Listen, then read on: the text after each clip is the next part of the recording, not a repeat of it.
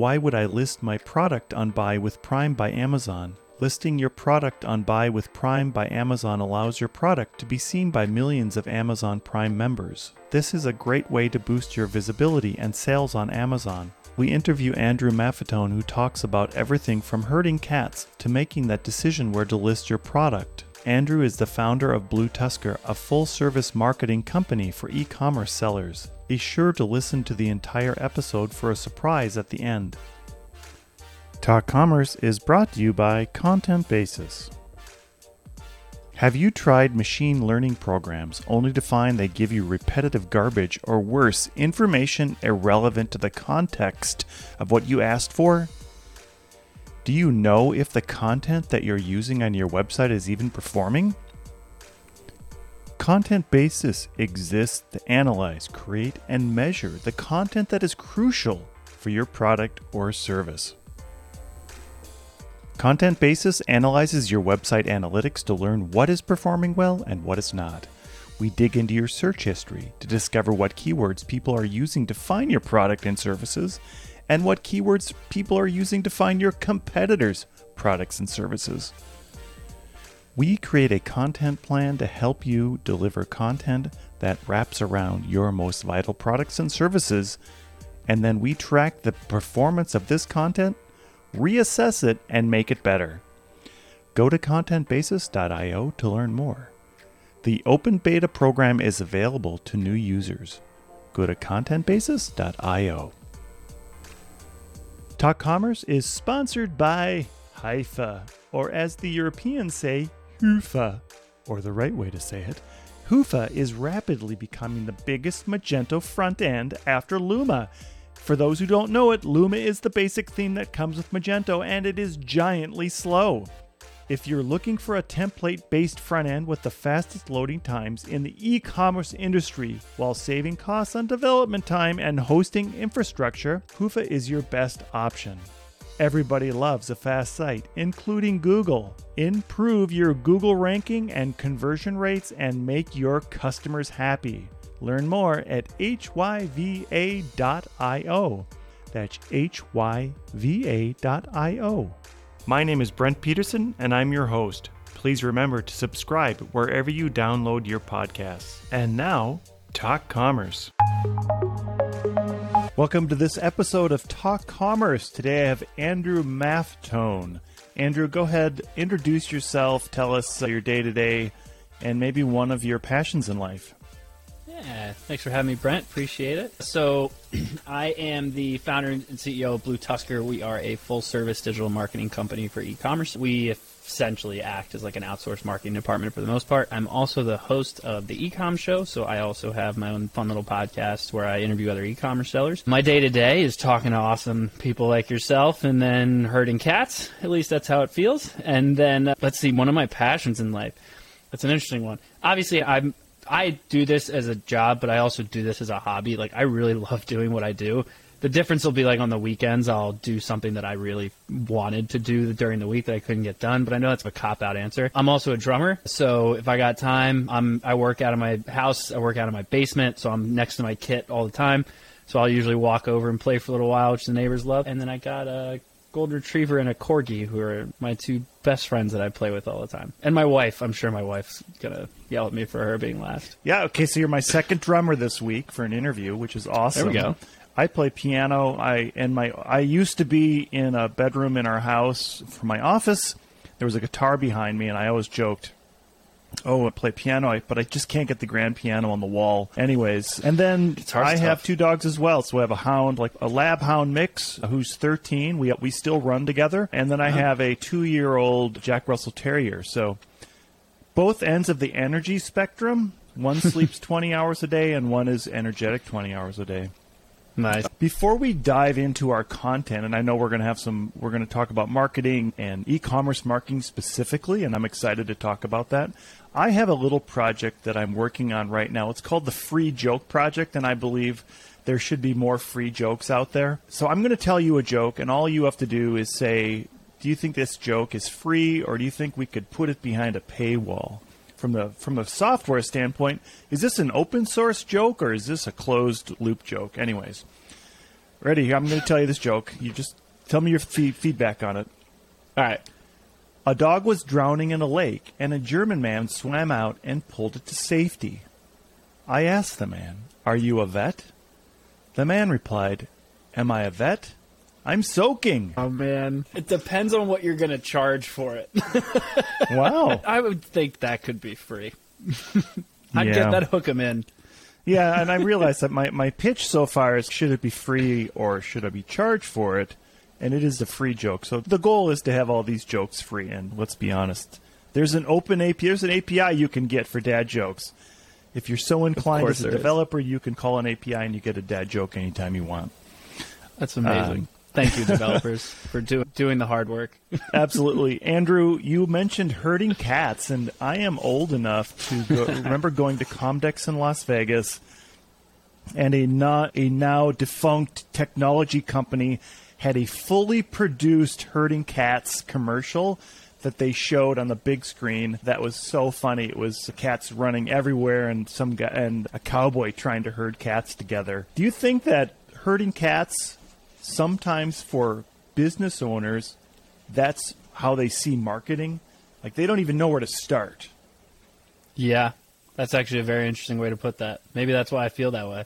And it's a really good point. Depends on like the direction depends on your business and all these other 10 different things. But that's usually the biggest problem, especially if they're first starting off, is like there's so much you can do between like email and then social, and then which social platform are you on, and paid ads, which paid advertising platform are you on, what content are you going to run, what keywords are you going to target, should you do SEO, how should you do SEO, should you try influencer marketing, affiliate, like it's exhausting even trying to do that as a bit. But yeah, I would imagine that that's got to be a very similar feeling. If I just gave away my age, actually I didn't. If people don't know what Comdex was, then they don't even actually know how old I am. I'm in my early 20s, and I have a 27-year-old daughter, so that kind of gives you my age.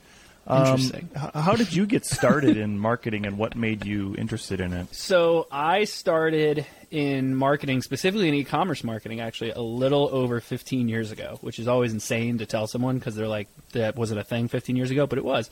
So my dad actually acquired they sold like shocks, car shocks and suspension stuff. And it was some small, like nothing company. I think they were doing like might even be clearing 6 figures a year, if that. But they were all just like local, and they'd go to like car dealerships and stuff. And my dad was involved in like cars.com and all this fun stuff years and years ago. And so he wanted to buy this company and put it online. And so I always knew I wanted to be in marketing. I don't really know why. It was really more specific, like advertising. And so once he bought this company, I was like, I want to learn how to do this stuff. And he goes, okay, I need help in the warehouse. If you do that, I will also teach you how to do the marketing side. So I'd help in the warehouse during the like beginning of the day and kind of help with prepping orders and stuff. But then I would work in the office and I'd work with some of the marketing team. They were actually one of the first companies to get offered to sell on Amazon besides books. So right when they started getting away from books, they were one of the first ones on there. And that was where it was Rick. He said, by the way, he said no, which is like my favorite thing to make fun of him for. But it started back then, and it was really interesting because I always wanted to get into advertising. I thought it was really creative and really fun. But then when I got into more on the digital side, it was really interesting how it was almost like a game to me because it was like immediate. You would do something, and it would more or less be immediate, especially back then, it would more or less be like immediate results. Or you would start doing something, and within a short period of time, you would see results. So to me, like, even seeing paid ad dollars going up or ROI going up or anything like that, it was just like points to me, like it was some kind of video game or something, which is ironic because I'm not a big video game guy. But then in college, started my own agency. I was in a band. I was a drummer. And we all had our own role outside of the instrument that we played. And so my role was promoting the shows and basically the marketing side of things. And so I guess I did decent with it. I had a bunch of other bands asking me to help them with it. I then started having venues asking me to help them with it. So I started my own agency. And it was mainly on the music promotion side, but then the music business got ugly. And so pivoted it, kept the venues, but then also was able to go retail, which then got me back into e-commerce because by then e-commerce was picking up a little bit. I ended up partnering with a family member, which I will never do again. Ended up getting bought out of that. Went in-house to an e-commerce company for a little while. They were a little over 8 figures. It was just me running the marketing. And then I met someone there where we ended up starting another agency that was specifically e-commerce focused. We exited that in late 2019. And then in early 2020, I started Blue Tusker, and now I'm here on this podcast. Full circle. Wow, cool. Let's tell us a little bit about the name Tusker. How did you come up with Blue Tusker? I love this question because it's always going to answer it. There's really not any logic-ish behind it. When I first started the company, I knew I wanted to have something that was a little bit off the wall because a lot of agencies I find they're like power digital and like growth marketing digital, and like they have all these boring names that are impossible to find when you search for them. So I was like, I want to build a brand and I want to build a name that you can find me no matter what, that you'll remember. So I'm just going to come up with something. I've always been a big fan of elephants. There's a little bit of theory behind that of like how they all kind of work together, and in marketing it's the same thing and they don't forget stuff, and then it's like tracking data, and I don't know, I pulled that one out of a hat. But didn't want to be called like elephant something. I liked Tusker. I thought it sounded cool. And then my wife and I met in high school, and our high school colors were blue and silver. And so I knew that Tusker was probably going to be like an elephant color or gray. And so I stuck with Blue Tusker. And then I took the E out because the company that acquired our last agency rebranded, changed their name, and took the E out of their name. And they drove me crazy. So as a little bit of a nod to them, I took the E out of Tusker too. Wow, so petty, but it's fine. That's a great story. I can recall I was also working as a contractor inside of a e-commerce company, and the president of Magento at the time was just he is super encouraging and got me to start a digital agency, not on the marketing side, but on the technical side. How do you keep, so talking a little bit about maybe your podcast, how do you keep it more interesting when it comes to e-commerce? Do you focus on the marketing side of things? What I found, my podcast is called Talk Commerce, and you're on it right now. Thanks for having me, by the way. Yeah, you're welcome. But what I found is that people sometimes aren't that interested in the technology. They're more interested in the stories about what solutions that people have solved. Yeah. So our podcast, I would say it's 90% e-commerce sellers. Every now and then I'll have someone that's a CEO or CMO or something that's in a vendor space. But I like to speak to other sellers. And really, to me, it's a little bit more it's more for me than it is for our listeners, because I'm really interested in how people run their business and why they do what they do and what their logic was for doing it. So it's very much like, what was the story? What were some of the issues you got through? Everyone that we interview has at least cleared 7 figures annually, so I try to figure out like what was it that got you over that threshold. Because I know for a lot of e-commerce sellers, when they're first starting off, like that's one of the hardest things to get over, at least in the beginning there. So we go through what was your process for going through that? What were some of the hardships you went through? Past year or two, we've talked a lot about like how they've helped with, or how they've solved like any supply chain issues or stuff like that. I obviously tend to cater towards marketing just because it's out of habit, but otherwise it's mostly like trying to get insight of their story and then a little bit of like hacks that they figured out that helped them get over certain thresholds. Yeah, I think I've had the same experience. I interviewed a person who had a candy store, and I was focusing really on BigCommerce because that was their platform. And 10 minutes in, I'm really, wow, this is super dry, and let's talk about your business. And when we started talking about candy and freeze-dried Skittles, that was a game changer. So freeze-dried Skittles, that sounds delicious. They are really good, and you sent me some. BulkCandyStore.com. I should have a little pre-recorded button that I can push for a commercial right there. The mistakes you're seeing, like in some, like you must see tons of e-commerce sellers. Is there a common mistake that people are making over and over again, or is it run the gamut on what they're trying to do?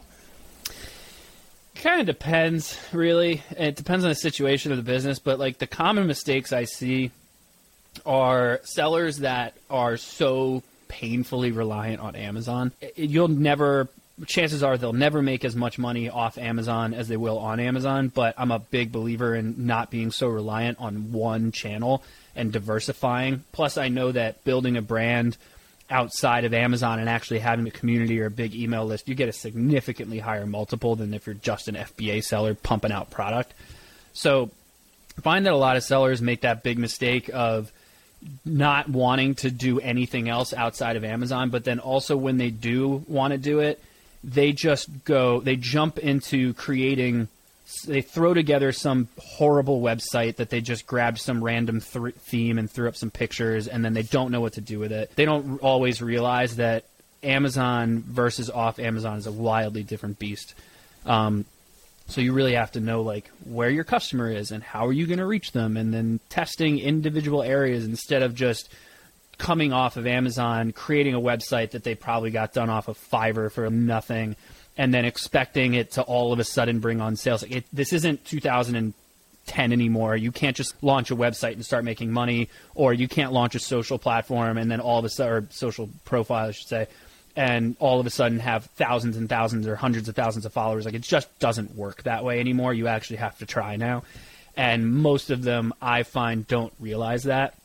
So the biggest mistakes I always see are basically half-assing leaving Amazon, or not knowing who their actual customer is, probably because they were on Amazon, they don't really tell you, and then just assuming that you have to be everywhere. Okay, I have to be on Facebook and Instagram and TikTok and email and doing SMS, and just because you heard it on a podcast like this doesn't mean that your business needs it. So to me, the biggest mistake is not really knowing what you're getting into and not knowing where your customers are actually at. Do you often say to them, back up, let's create a strategy and let's make a roadmap and let's pick off the low-hanging fruit first and let's keep growing as we're going? And I think one of the things that I see is people aren't testing what they're trying, and they don't really know if it's working or not. They're just doing it because they heard about it on a podcast. Yeah, so funny enough, I actually do, it's like the one thing I talk about the most is like how to diversify away from Amazon safely without spending an arm and a leg. And I actually just spoke at Helium 10's conference about this whole thing. And I'll give you like a brief synopsis on it because it's long. But essentially what I do is I walk sellers through how to test the waters, like basically dip your toe off of Amazon before jumping into the pool. And usually the problem is when they do a horrible website, it's like jumping into the shallow end because you're not going in. But basically it's creating a nice storefront on Amazon, run ads to the storefront, make sure the storefront converts. Once you've done that, start running ads from off Amazon to just the storefront. So now you're testing that off Amazon traffic to see if that storefront will still convert. Once you do that, then you create a landing page that still sends people to Amazon, but you want to track the button on that landing page so you can see, okay, can I send them somewhere else now that still showcases the same product line, but still let them go and convert on Amazon. Plus, at that point, you can get email, all that fun stuff. Then you start adding, okay, let me just add a buy now button and see if I can keep them on there. Then you add all your bells and whistles of pop-ups for first-time customers, some kind of incentive, newsletter, something like that to start growing the audience list a little bit. But now you're testing, can I actually get people to purchase off Amazon? Then my logic is just sit there and do that for a while. I wouldn't do it for your full product line. Maybe do it for one product that you can go after, and then maybe you want to replicate that same concept for other products. But then start to generate more capital that you got off Amazon so that you can justify not half-assing your website when you do that. Then you go in, build the website. And I'm a big fan, especially when you first start a new site, of adding, let's say, underneath the Buy Now button, having a button that says available on Amazon. Or you can use now Amazon has already caught on to this, so they have the Buy with Prime button. And what you can do is you can add a conversion tracking code to that. So you can still see how many people are you sending to Amazon that may or may not be actually converting. And if you use like Amazon attribution or something like that, you can actually see if they converted. But the problem is when you first launch a new website, you don't have a lot of reviews on there. So sometimes people will be like, I don't really know if this is a new brand and whatever. So if you allow them to go to Amazon, not only is it actually proven that having those marketplace buttons on there can increase conversion rates on the site, but it will also increase credibility because they may go to Amazon, see that you actually have reviews, and either A, they're going to buy from you at Amazon, or B, they're going to buy from your website. So it's like letting your customer shop where they're a little bit more comfortable. But for that whole transition process, really the only investment you have to make in the beginning to test the waters is the advertising spend for off Amazon stuff, and you're still driving traffic to Amazon, which is what all Amazon sellers care about, is that their Amazon business is growing, and then a semi-decent landing page that'll probably cost you anywhere, if you do it right, anywhere from $1,000 to $2,000. So that's all you need to start testing off Amazon before you jump into creating some horrible website that's not going to convert, and then you blame all of your other marketing because the one place that all of your marketing is being sent to looks horrible. That Buy with Prime thing, I saw that at the Big Commerce Summit, I think, and I'm always a little bit weary about why a customer would want to have Buy with Prime on their site, and it's going to tell them they're going to pay on Amazon. It also tells them that they're available on Amazon as well. But you've answered that question. Is there a reluctance, though, in that to put that buy with Prime on for some clients? Oh, all the time. All the time. Because obviously you're going to get hit from the margin side of things, and they don't love that. At the end of the day, that comes down to the business owner and what they think is best for their business. What I know from a marketing standpoint is, that there's studies done that even we've done that are, when you have those available on Amazon, available on Walmart, eBay, wherever you're available, having them on there actually builds credibility and will actually improve the conversion rate of your website. So sometimes they get worried about, I don't want to send them there. But if you take a page out of Amazon's book and you cater to providing value to the customer and focusing on what making sure that they're having a good experience, they can shop easily, they are comfortable with the purchase they're making, having that makes a lot more sense to me than complaining about the little bit of margin that you're probably going to lose. Because I would also say that doesn't mean you don't want to have every bell and whistle on your website to make sure that they stay on the site. But you can also, what we do is we'll add like a conversion tracking code to each of those buttons. We'll then know, okay, here's a big list of everyone who clicked the button in the past 30 days. Let's run an ad to them with a nice size discount to shop on the site. And so now they're going to come back to the site anyway. So eventually you start to phase it away. And then if you test like wanting to get rid of those buttons, you can do that kind of thing as well. But everything's about testing. Yeah, I've seen customers who are excited about being on Amazon, and then I've seen customers who are very excited about getting off of Amazon. Is there an ebb and flow that kind of goes back and forth? Yeah, I mean, it depends. Like, it's really difficult. I know there's going to be sellers out there that are going to be like, this guy's wrong, but it's really difficult to build a brand on Amazon because you can't showcase your product without spending an arm and a leg on advertising. It's a complete 100% pay-to-play platform. So building a brand solely on Amazon where you don't have any other marketplace is very challenging. Most of the sellers that we've worked with over the years where they're private label and they have their own brand, they're still paying for product-specific terms, not brand-specific terms. And that's the other thing is if you start to build it off Amazon, people start searching for your brand name, which you're going to get a crazy great conversion rate for, which means you're always going to outrank your competitors, which means your cost per click is going to be lower. So it actually reduces your advertising costs on Amazon. But then in the reverse of the people who are really excited to get on Amazon, they also don't entirely understand sometimes that, okay, it's like starting somewhere new. Because you don't have any reviews, you've got no traction on these listings, they're going to be brand new. The benefit to that is if you do have an off-Amazon business, you can then, which is what we cater in, is basically taking your marketing strategy and pointing the traffic wherever you want it, right? So if we were to launch a new product on Amazon and the seller was really excited to finally get on Amazon, we would actually take their full email list, maybe even like run some ads to like a warm audience, and offer them like some kind of discount to go shop on Amazon and just offer it to them the one time and let that listing start to get its snowball effect and then stop doing that because obviously you're going to hurt your. I think that it's really smart to have your product available wherever your customer is. Whether you run ads on that platform or not are different. Sometimes we have sellers who have a really nice size brand. They have all their products available on Amazon, but they don't run ads because they know people are just going to search their brand name and they're going to purchase their stuff. Sometimes we'll do what we just refer to as like brand defensive ads where we'll run ads but only on their brand name at a really low cost so that they keep the ranking. But outside of that's it. So it kind of depends on the brand and where they're at. When you're on Amazon, I've also heard that it's very important to have a brand. And if you don't have a brand, if you're just selling some kind of a commodity item, that it's much more difficult to succeed on Amazon.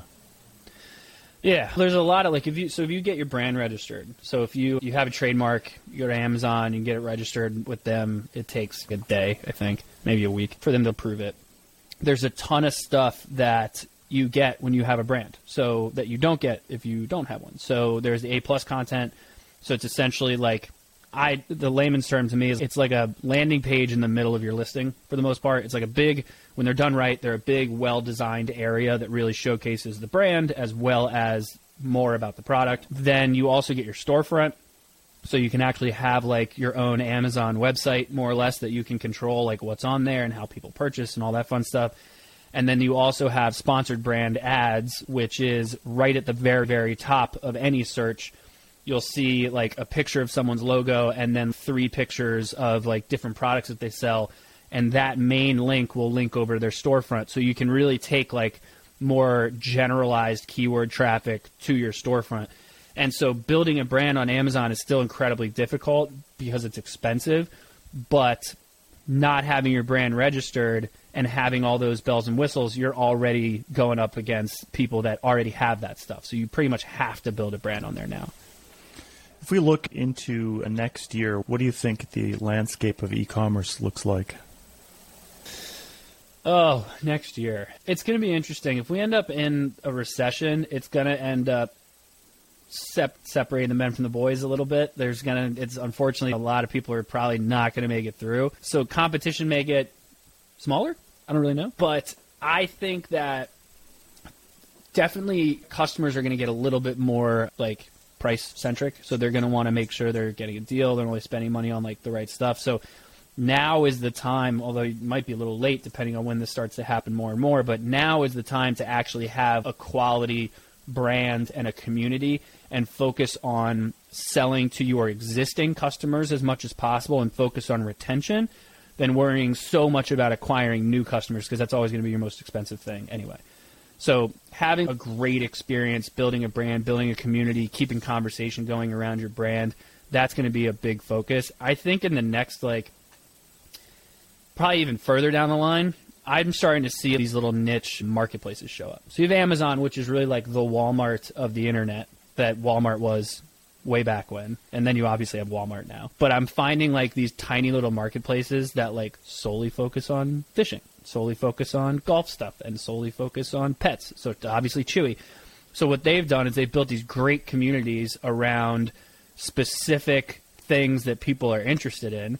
And so when you go to buy stuff, you immediately go to them. Like I love my dogs. I don't even think about going to Amazon when I need pet stuff. I go to Chewy, and if Chewy doesn't have it, then it doesn't exist, and I'm just not getting it. So like by starting to segment out those different marketplaces, I think that's going to be really interesting, because I think a lot of e-commerce sellers are going to end up on these like smaller marketplaces and really start to hone in on their audience instead of the spray and pray approach that everyone's trying to do. Yeah, I interviewed a lady last week who has a hair care brand, and she's on a specific streaming marketplace. So it's similar to QVC, but only for these types of sustainable products, skincare, hair care products. And it's all about, you get an hour live stream, you sell on that big platform. It's very interesting. The other one that I heard, the CEO of Vtex, which is another platform, he was big on conversational commerce, where you may not have a platform there at all. You would just have, you would go onto TikTok or WhatsApp, and you're talking to a salesperson who's then going to enter that order for you directly. They might push you a payment gateway through the platform, but you're going to skip no UX commerce, right? That's what it's called. Yeah, I've poked around in that a little bit. It's really interesting. I find it to be really challenging because you're so it's like turning e-commerce into a service business, which is very difficult to scale. But there is definitely something to be said about people like to buy from a person, not from a business. So even when you think about, especially on the service side of the world, which is why you and I do podcasts, like people want to know who's the person behind the business and do I want to work with them? Even if they don't actually talk to them. If they're still buying their products or using their service, they never actually talk to the owner or anything like that. They always want to know who are they working with and who runs that business. And so I find that whole, let's say you're going through WhatsApp and you're almost working with like just a sales rep the entire time. I find that to be very, very interesting. I think that there's a nice way that e-commerce sellers can still have their cake and eat it too, sort of thing, and not have to solely rely on that. But it does make a lot of sense. To me, it's taking customer service and really focusing on it hard to the point where it's like a concierge. Yeah, I spoke to a person who just started a company that's doing video from, it's like a plugin, I think it's specifically for Shopify, but it is a one-to-one video so to help people purchase that product. So he gave an example of high-end cowboy boots. You can go on to the store, and then they will direct you to a expert who is going to help you pick out your boots. That's genius. I love that. I think there's a certain customer profile that would really like that, and there's a certain customer profile that would be scared out of their minds. But I think that it's really no different than if you had a retail store and someone was a salesperson. But the nice thing is that the salesperson will sometimes come up to you when you don't want help, and they won't leave you alone. In this case, you just hit X and they go away. I like that. I'll have to look into that.